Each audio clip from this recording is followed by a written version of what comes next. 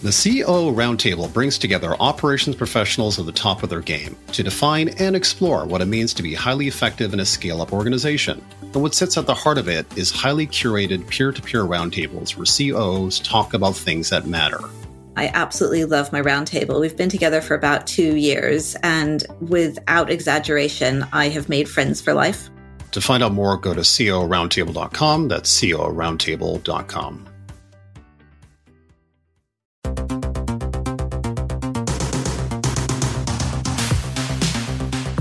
Hello, everyone, and welcome to another episode of The Operations Room, a podcast for COOs. I am Brandon Mensinga, joined by my lovely co-host, Bethany Ayres. How are things going, Bethany? They are going brilliantly, as always, Brandon. Today, just before this podcast, I went to my crazy French gym place. Have I ever mentioned this to you before? No, I love it, though. Crazy French gym place. I'm intrigued. It's called Iron Body Fit. And you can tell it's French because those are 3 words that all make sense in English, but you would never string together for whatever reason. And so what it is EMS, electrical muscular stimulation. And so they put you in this vest and armbands and leg bands and belt thing, and then they plug you in to electricity. And for 20 minutes, you do a squat. And then the electricity goes through you and your whole body shakes. And if you don't tense your muscles, it really, really hurts. But if you do tense your muscles, it's kind of cool. It tickles a little bit. And they say that if you do that for 20 minutes, it's equivalent of 4 hours in the gym. 4 hours? I have no idea. I feel like this is like those 1940s waistbands that they put around women to shake their hips. Yeah, but you're not just shaking the fat. You're making all of your muscles contract. And if you miss it and you don't contract your muscles, it is the most horrific feeling in the world, and your body is kind of locked in position and you can't move and you can't do anything for about 10 seconds, and then it releases again. It's like torture, basically. But it's but when you do it right, it's fun and entertaining and a little bit tickly and just crazy. So I've been doing it for about a year now, and yeah, really love it. I can't say I've seen any actual changes in my body, but for entertainment value alone, I recommend it. Okay, wow. So you've been doing it for a year. Can you not tell? That's incredible. So you're just oh, I can tell. Yes. You're fabulous, fit, and what was the wording again? The Iron Body Fit. So I have a body of iron now. Body of iron. I think somehow this does actually segue into the topic for today, which is efficiency and growth. So it's the iron body of efficiency within SaaS organizations. We have a new world in which we live, which is all about efficiency, which has now been in place for, I suppose, the last 18, 24 months. We have a wonderful guest in Reese Howe, who's going to be joining us shortly to have that discussion. But just before we get to that, again, a bit of a back and forth between Bethany and myself. And I guess what I wanted to start with today was there's this fellow named Christopher Jantz. He's works for 9 Point Capital as one of their VCs, and he does their infamous SaaS napkin. I'm not sure if you've been to SaaS Doc before, Bethany, but he does the SaaS napkin. He does a survey every year called What Matters to Investors, and they have 7 criteria that sit on that list. The one that's really shot up, no surprise here, where investors are much more interested in capital efficiency in 2023. I think the interesting bit was that they're still very much interested in the same level of growth. And really his takeaway, and I guess our takeaway in some sense as a starting point, is that he wants his companies in his portfolio to do more with less, essentially. Get the same results, do it with less people. And riffing off of that, there was 2 initial thoughts that I wanted to throw at you. The first one was kind of the obvious that everyone is doing in tech right now, which is they're getting to efficiency by laying off people, reducing headcount, freezing headcount, reducing software spend, all the usual culprits. Well, obviously, there's unintended consequences for these types of activities. But I think the interesting question for us is not that one, but the question around how do you do more with less people? It's a real challenge. And one of my hypotheses is that not having great product market fit for many companies was masked by having bigger teams and spending more on growth. And what I think is going to have to happen is have more focus on that product market fit earlier, wait to see the hyper growth or expansive growth until you know that you actually have something that people want and you can deliver it efficiently. There is no silver bullet on that one. It's kind of like the opposite of a silver bullet. It's getting really back down to your fundamentals and finding very strong product leaders and people who can think about product and commercial earlier in the business. I don't know about you, Brandon, but I see product leaders being hired pretty late, relatively. Yeah, I think a lot of companies are put in this position or have been historically where they have some level of product market fit and they get a big cash infusion of X, and then they're expected to deliver a new metric set. And then what ends up happening, this growth at all costs phenomenon, which is our 50% growth rate or 80% growth rate, we have to hit that number at all cost. What that means in practice is that they are unwilling to let go of headcount from a sales point of view, where maybe they're filling a quota of 50%, 40%, 30%. Literally didn't matter because they were adding AR to the business. And I think equally on the marketing side, when it came to paid spend, maybe those campaigns weren't quite delivering the right kind of LTV to CAC. But again, it was adding net ARR to the business. And that was simply more important than anything else.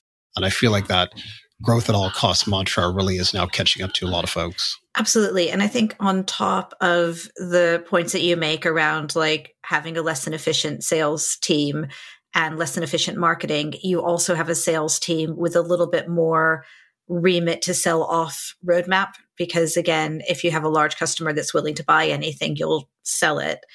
That makes building the right product for the rest of the team quite difficult, and or creating more cost by needing to bring in a customer success team who can paper over the gaps in the product. Another hypothesis of mine is that customer success pretty much exists in most companies as the missing parts of the product. I think you're exactly right again. I feel like the customer success has been used as that tool where any kind of product failure or something that's not working quite right, you paper it over with customer success to alleviate that pain until you deal with it at a later stage. And to your point, the latitude to do that where you're not getting a real cost efficiency out of your CS team in that case. And it's also just a lot more expense that you needed to cut out of your business one way or another. But for me, it feels like it's getting back to the fundamentals. So the other one that I was thinking about was this basic idea of our employees actually engaged and excited to come to work? Because when you think about the base core of productivity, that's where it all comes from. It sounds a bit silly now that I'm saying it. Do you want to come to work on Monday and actually do something useful? I've been thinking about it a lot because I've been thinking about leadership a lot recently, and like, what are expectations of being a leader, and what kind of team do you want, and what's realistic? And can you actually make everybody want to come to work on a Monday? And is that really the goal? Or is the goal is lots of people like coming to work on a Monday for whatever reason, and others just aren't crying and are happy to come to work and they're productive and add to the business, but they have other things outside of work that are more important? And is that okay? I've just been having some existential questions around leadership and work, and a bit of like drinking the Kool-Aid that seems to be required in working in startups.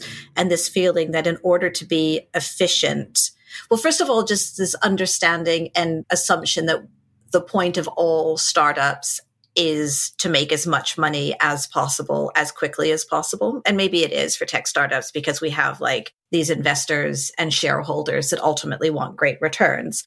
But like, we only have one life and we're all here. And work is a lot more than just making money. And for me nowadays, making money isn't the thing that motivates me. I'm obviously in like a privileged position where it doesn't have to be the piece that motivates me. But I think there are a lot of people that it's a means to an end rather than the end in and of itself. And that's okay. And so can you run an efficient business just being human? And so having people who like coming to work because you're not a dick, and the environment is quite pleasant, but they don't have to believe in everything and they don't have to spend their life thinking about work, but you can still get a lot of efficiency out of them, or, you know, like a lot of work because it doesn't kill their soul. Am I just sounding like really negative about what it is to be a worker? No. I mean, there's something here because I feel like in every company I've worked in, I feel like we're always trying to do that. We're trying to, the vision of the company, the purpose of the company, the strategy of the company, where the company's headed, why that's tremendously exciting. So much time and effort is spent on that and trying to create that feeling within the company. And it is very hard. It is very challenging to get every person in the company feeling that way. And to your point, maybe it's a fool's game or a fool's errand in some respects. And we, being leadership, need to reflect on the fact that fundamentally people are going to want different things, and there's nothing wrong with that. And even if they're not a missionary of the company, which is what we are and what we want, maybe that's okay. And maybe there's a different style of working that's possible. Embracing that, we're saying, yes, that is the case with certain people. And you know what? That's perfectly fine. And if that's perfectly fine, what does that now mean to what we need to focus on from a leadership point of view? Yeah. And also, what kind of leader do we need to be? And how do we motivate more broadly teams? Because not everybody in every team is motivated by making money or beating the competition or producing great shareholder returns, which is ultimately what we talk about, because we're shareholders and we have other people who are greater shareholders, and that's what we're aligned to. I think a lot of people come to work to make money and also to make connections with other people and to enjoy who they work with, regardless of what it is that they're doing. And so like creating an environment in which people can make meaningful connections with each other, and through clear direction and understanding of what we're looking to achieve, it doesn't need to be the biggest, boldest vision in the world. It can be a clear strategy with a goal in mind, with a bunch of people that you like working with. Yeah, because when you think about it, a lot of companies are in this boat, right? So if you're a B2B SaaS vendor for tax compliance, how exciting and what kind of mission and purpose is that? I mean, it's not thrilling in my view. A lot of the feedback that I've seen in eNPS scores specifically is that what they value tremendously, and almost the reason why they're still at the company, is because they like their immediate team that they work with, irrespective of anything else in the company. So to your point, maybe there's something in that where there's a different set of activities we would do as leaders in the business to really support the team level in that sense. Yeah. And I think right now, in this world of efficiency, and we don't get to do all of the posh trips and have that fun, and you maybe aren't providing as many lunches and as many L&D opportunities as previously, those are all shortcuts to culture and shortcuts to making people happy and showing an investment. So what can you do that's free but properly meaningful? And creating an environment in which people want to work is a massive one. Yeah. In that respect, there's two things that pop into my head. One is the idea of a line manager in a company. I was reading some article. I can't even remember where I read it now, but essentially I don't know if they fired their line managers. I don't know if you can fire line managers in this case, but what they ended up doing was they brought in a bunch of external coaches that actually did the so-called line management part of it, where they talked to those individuals around how to unblock themselves, how to rethink a problem area. And they weren't experts in the business, but they were experts in being a coach. And that company, as an example, that was a spectacular experiment and it worked very, very well. So you can imagine for individuals and companies where, like you said, there's different motivations that they have. And one element for sure is less about line management with unskilled line managers, is something much more around coaching and really self-actualization, which is I'm trying to be the best version of myself in a way that I want, not the way that the company wants. And if there's a coach in place to help me get there, that has both the alignment with the organization, but also very much aligned with myself in terms of coaching, just like any coach would. That seems to be an interesting idea. I agree with you. I think I haven't seen that article. It'd be great to share afterwards. I just think the rules of the game have changed, or maybe we're recognizing the game more. And so how do we build businesses that are successful and also fulfilling for the people who spend time in them? Lovely. So why don't we wrap here and we will move on to our chat with Rees Howell.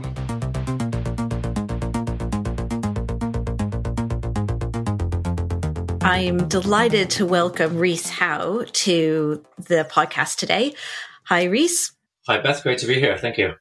So Rees is somebody that Brandon and I have both known for many years. Brandon for a few more years than I, or maybe a bit better. Rees headed up and led the finance function at Signal AI for quite a while, all the way through to Series D. And Rees is now CFO at C2. And we have brought Rees on today to talk about efficiency. It's one of those that we're all veterans of remembering what it was like when we had valuations that were 10x ARR, or sometimes even 8x. Many listeners have not experienced that, but are doing it for the first time. So we thought it would be interesting to bring somebody on who can really talk about capital efficiency and growth And what do you do when you can't raise crazy valuations and just throw money at the problems? So Rhys, our first question to you is, when you hear capital efficiency, what's the first thing that comes to mind? I guess the first things that come to mind are burn ratio and rule of 40. And I guess the first things that you think about are, what are the metrics and how do we measure it? But stepping back as someone who hasn't been in startups their entire professional life, it's actually kind of refreshing to hear capital efficiency, because having been in VC-backed startups for coming up to 10 years, one of the earliest things that you kind of learn, or you learned in that period, was that capital efficiency isn't actually that important, and it could be it was quite an eye opener to be entering into a market or an industry where capital efficiency isn't something that people think about too much. And really what we've had is 10 years of great deal of capital floating around and being available to high growth startups, with the reality is that the companies are going to be worth a lot more in the future based purely on their revenue and not on taking into account how well they're using their cash. And a lot of companies have had cash available, huge amounts of cash available for a long time, where growth is really the only thing that's important.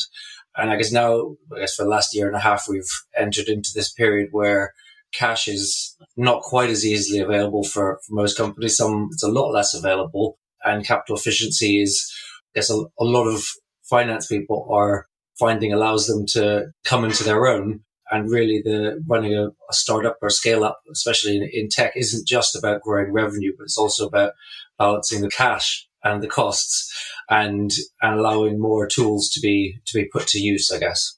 Yeah, that makes complete sense. And, in our preamble, we talked about exactly that, which is this growth at all costs mantra that's been prevalent for many, many years now, which has now come to an end this past year. The question of how you take an organization that's used to growth at all costs and shifting it culturally to something different. How do you do that in an organization? Because you're used to a certain type of spend and a certain kind of excess spend, if you want to call it that, and to take the culture of the company and have them recognize that something different needs to be done and they need to get behind it. How do you make that cultural shift? Really, one of the best ways I find of moving from sort of the mentality that we had 2 years ago to came in about 18 months ago is making sure that the people in the organization at all levels understand the company's performance, its metrics, the funding environment, the reality that we're in. And without people having that context, they may think that the challenges of moving to a company that's having efficient growth rather than all-out growth is isolated to their own company. But once people understand this is the entire market, the world has changed, and until we see close to 0% interest rates again, it's likely to be staying like this. And efficiency is important for investors, for owners, for VCs, that people will adapt and they'll take that on board and they'll be considering, how can we do this cheaper? So I think the communication, obviously starting from the top, but right the way across the company, explaining where we are, what we need to achieve. As long as you've got bought-in employees, they're going to appreciate that your company isn't different from any of the other companies that are out there. It's not, you need to flee from this ship. It's all ships are in the same situation, and we all need to work together to think about how we can grow efficiently and, how we can continue to maintain either, our valuations or our metrics or the objectives that we as a company have set. And then one double-click question. Have you, as a CFO of the organization, implemented any policies around this? So it's one thing to have contextual understanding, to communicate it effectively. And then beyond that, is there any other practicalities that you would think about in terms of shifting the culture? And I guess in a way, policies force that to some extent. But is there anything else that you would consider in that frame? I suppose I wouldn't say we've got anything transformative versus what we had before. So we've always had, I've always put in systems to make spending decisions a little bit less arbitrary and a bit more structured and formal. So requiring people to pull together business cases for new spend or business cases for new employees and go through a thought process of, do you need this additional spend, or are you able to do it in some way with your existing budget? Some of it's just prompting people. But these days, I guess with greater visibility by the senior management, I definitely haven't, there's the Eric Schmidt story of how we got Google spend under control in his early days of saying, if you want to spend anything, you need to be at my desk at 10 a.m. on a Friday. and he'd have a queue at his desk, and at 10:30, that's when he'd stop being at his desk or stop taking any more spend requests. We haven't done anything wild and crazy like that. But I think once you get people aligned on what are our objectives and what are our spend objectives and what are our financial limitations, I would say probably the main thing is giving people more visibility on our metrics and runway versus where we were before, definitely to make spending decisions seem a lot less arbitrary. Do you share your cash balance and runway with the full company? Yeah, we do. Because that's one that I've seen. Sometimes companies are comfortable sharing it. Other times it's a feeling that you might be freaking out the team. Maybe you do it when you need to, but not every single month. What made you decide that it was something worth sharing? And how is the team handling knowing that level of information? It's definitely confidential and you wouldn't share outside the company, but we trust our team not to be screenshotting and emailing it. I think it's super valuable because you can kind of, on the inside, you can kind of hope that, if I don't share this information, then people will just assume it's all fine and they won't worry. Whereas I think in reality, for a lot of people, if you don't share the information, they do worry.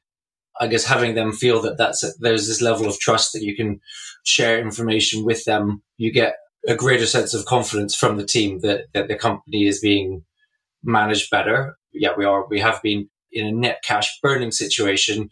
So people generally want to be conscious about, what their impact is on our cash balance, our cash runway, whether they're selling stuff or whether they're buying stuff. But I guess, so my question was slightly different, which isn't just like trusting them not to go outside of the company, but trusting that they can handle that level of information. Because you definitely have people who are more savvy on how these businesses work and how much money is a not scary amount of money and how much runway is a not scary amount of runway. But then you have others who've come from maybe more traditional businesses that already kind of freak out when they find out that the business is not profit making. And they're like, but how can a business not be profit making? Did you find you had to spend time educating the company on what this meant? And do you have certain people who freaked out about it? Or on the whole, has everybody just accepted this and it's not an undue amount of stress? I think everyone has generally accepted it. I think it's probably not something that we haven't been in a situation where we have a very short amount of cash left available. And I can imagine we would deal with that differently.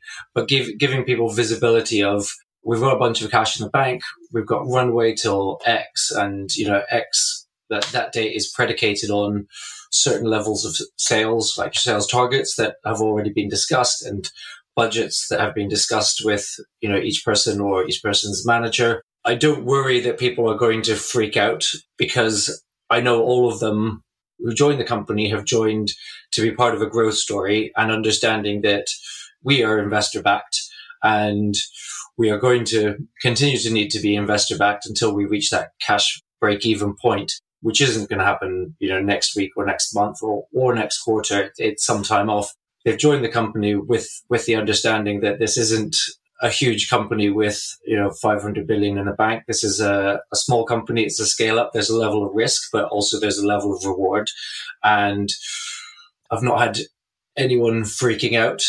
But on the other hand, if someone was going to be freaking out, they probably shouldn't be at the company, because if they're going to be freaking out, that sort of thing, then they've probably not been educated into what sort of company they're joining, how big it is, what the level of risk that's associated with expected, ultra growth.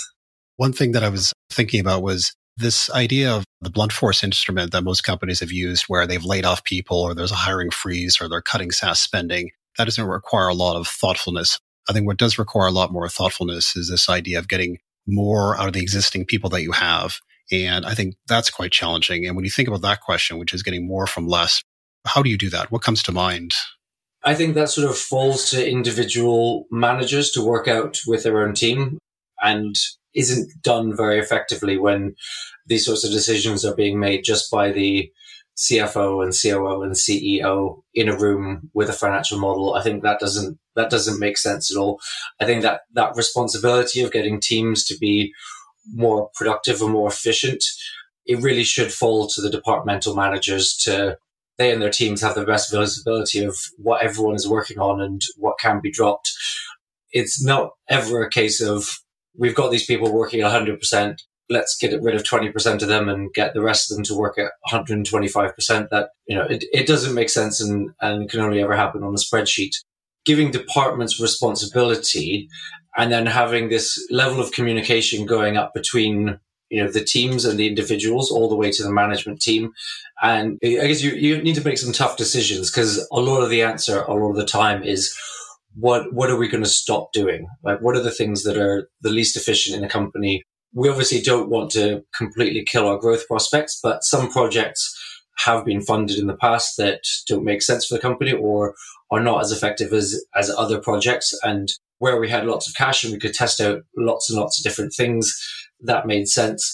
Where cash is more restricted, it's more about going, okay, these are the things that we absolutely need to get right. These are some bets that we want to place, and then everything else, let's drop it or kill it, and we can come back to it when we've got the core business, functioning, hopefully throwing off cash, and we can start experimenting and trying to move more products to product market fit later in the day and seeing what the markets are for those.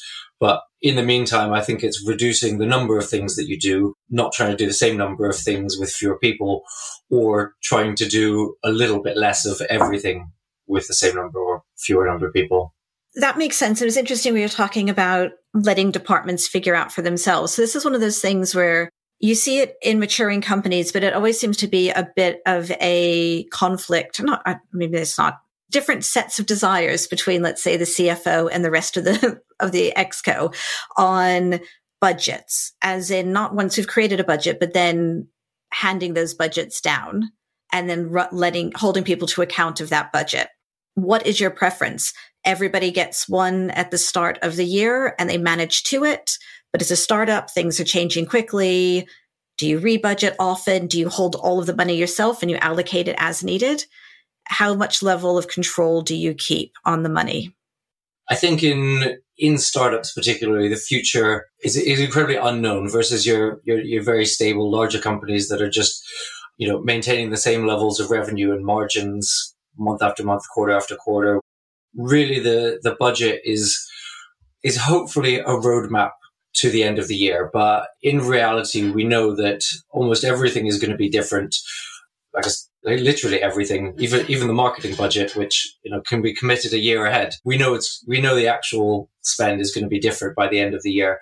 So I think using it as a roadmap for the teams, but revisiting it, like reporting to the team budget holders and revisiting it on these days at least a quarterly basis.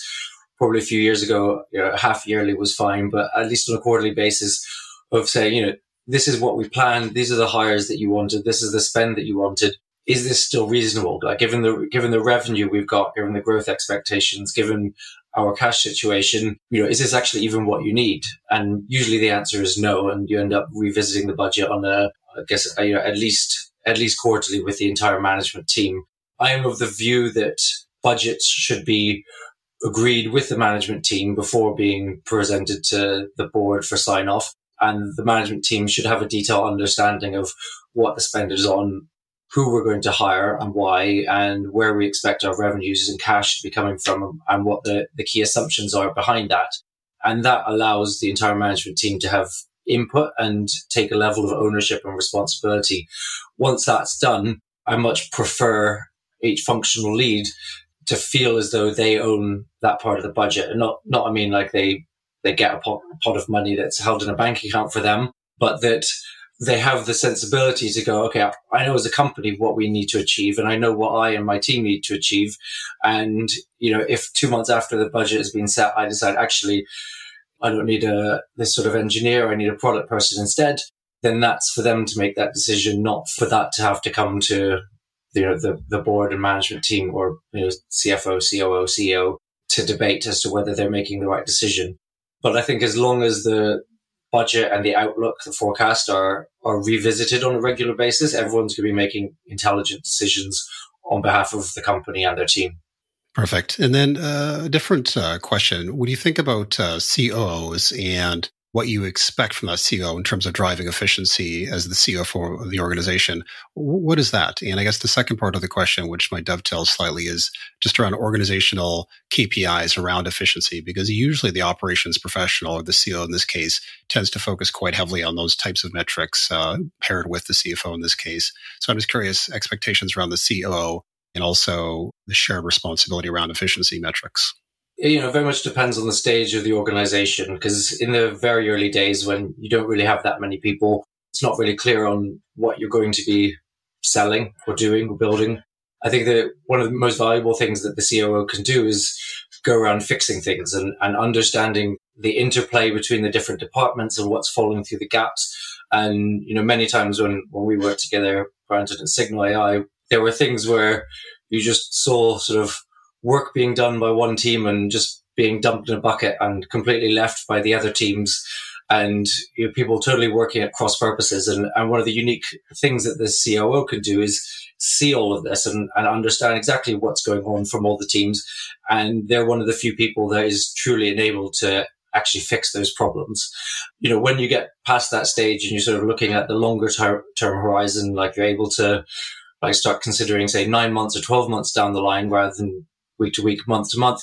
I think the CEO can be super effective in planning out the processes and systems that will enable the next stage of growth and will stop, the whole thing from falling apart once you hit too many staff or too many customers. There's no such things either, but once you hit that point where you haven't built what you need for the next stage. And I think the CEO and the COO and the CFO should be, working together brilliantly as a team to truly understand, how the organization actually is working, where the financial flows are, make investment decisions.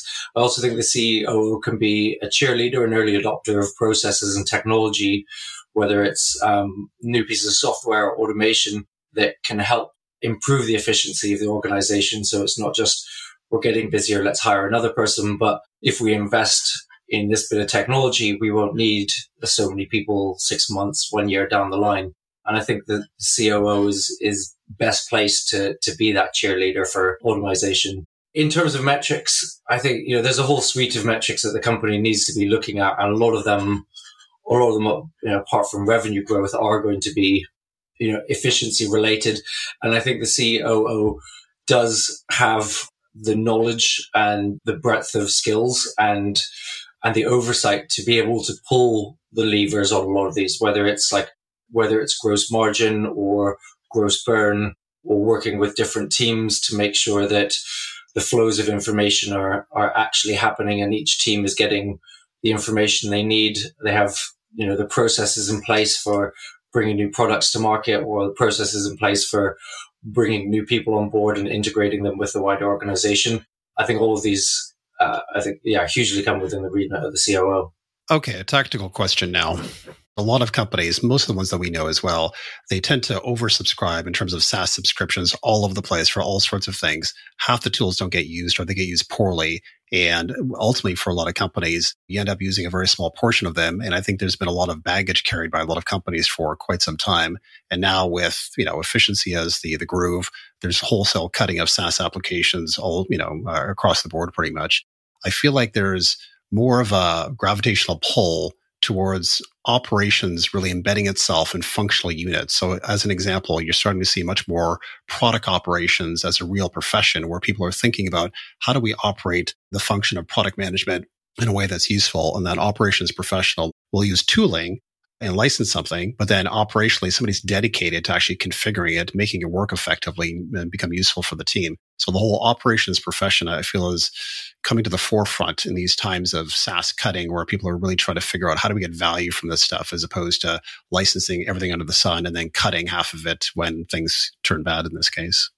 I absolutely agree. I think, any technology or any tools that you do have a cost of ownership. And if you don't have someone who's there to own them and to get the value out for the teams that is going to be using them, then those tools won't get used to the best of their abilities and people won't benefit from them. And then you end up with these situations where people aren't using the tool and you're spending it, or, people are using the tool a little bit, end up wasting a lot of time not adding any value to the company, and you've still got the spend. And I don't think in a lot of cases, just, cutting that software isn't necessarily the right answer. The answer is getting someone to own that software and make sure that everyone is getting the best value out of it. Because usually you bought the software for a reason, which is that you've got a problem. That software can fix that problem. And I think operations is definitely very well placed to take that ownership. Absolutely. I love the idea. Don't buy tech unless there's a clear owner, rather than, the one person who decides they like it and then walks away from it. That happens a lot in sales, because it'll be like the sales leader who wants the piece of tech, but then it'll end up being somebody in RevOps who has to own it. But it's not just the person who owns the technology, it's also who's accountable for having spent that much money and making sure that neck is on the line for the entire process, not just, it was awesome, and then they walk away. So I have a question for both of you, actually, because this is something that it seems to be within organizations, a pendulum that swings one side to the other, and it never really sticks either way. And I'd love to hear if you've seen it be successful and stay in one area, which is basically all of these ops people you're speaking about. So marketing ops, rev ops, finance ops, product ops, reporting and sitting in their functions with a dotted line to an ops leader, or all sitting together in a team, direct reporting into the ops leader, dotted line into each of the areas that they support. I have seen both, and I have seen it swing back and forth within an organization. What's your preference, and what do you see work better? I guess my preference, in my experience, works in finance, is to have all the ops people working together and reporting into ops and supporting the teams, or being embedded in those teams, but essentially being an ops person. It does work both ways, but I think those people being considered part of the same ops team and being able to communicate and share best practices and share tools is a lot easier if they're all on the same team, rather than if you have an ops person in one department who's wanting to, say, subscribe to a piece of software and isn't necessarily clear that another ops person is also subscribing to that software. They don't need another license. It already works. It's already there. So my preference would be to see the ops people all working together.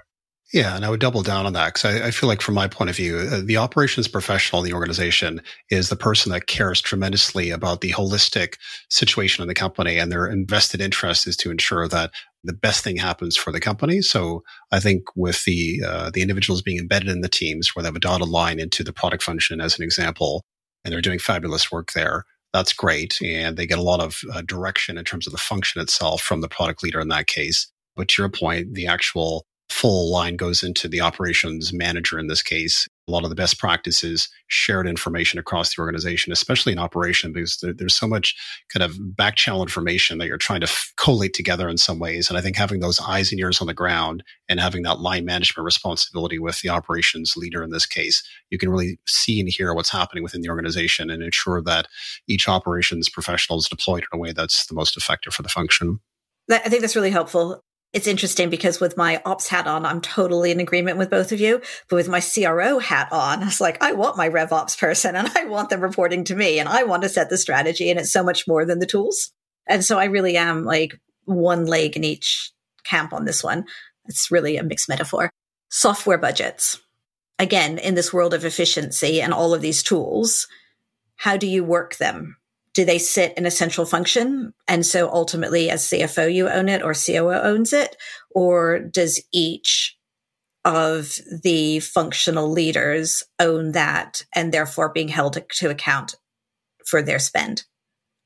What we've done, or what I've always done, is have where the software is specific to an individual team, then that constitutes part of their budget, and they should have planned that out. And they should have said, at the start of the year, this is what I want. And there are some pieces of software that I guess they're clearly that. So say like outreach software.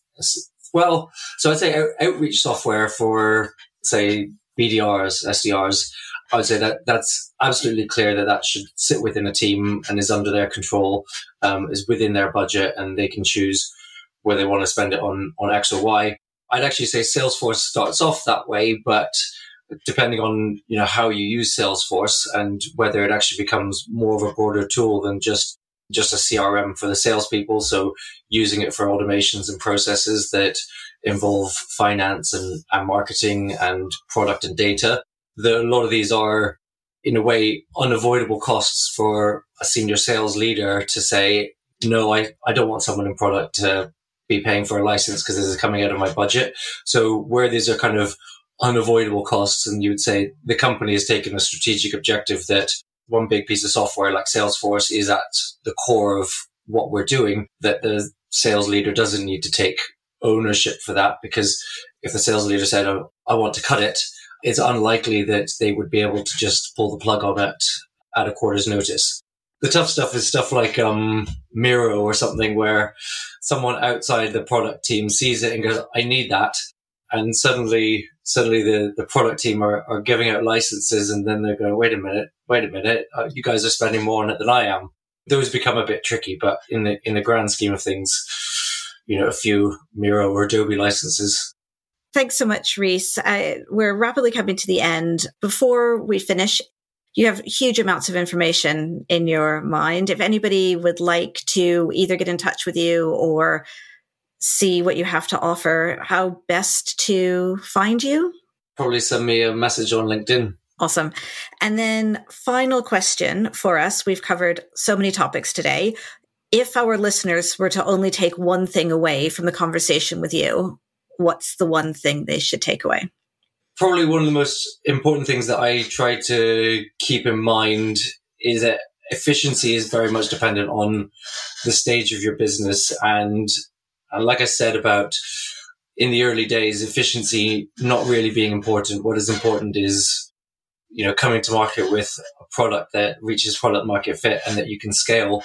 And at least if you have a feel for the possibility of it getting to be scalable and having efficient sales and efficient delivery of that product, efficiency isn't really your friend and can actually diminish your prospects. Once you get past that point, I think having a mind for efficiency will do the company very, very well, regardless of whether conditions stay as they are or suddenly interest rates drop back to zero and there's a huge amount of money floating around. I think people will just have a better idea of what they can do with that money.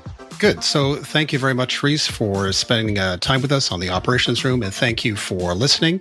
If you like what you hear, please subscribe or leave us a comment, and we will see you next week.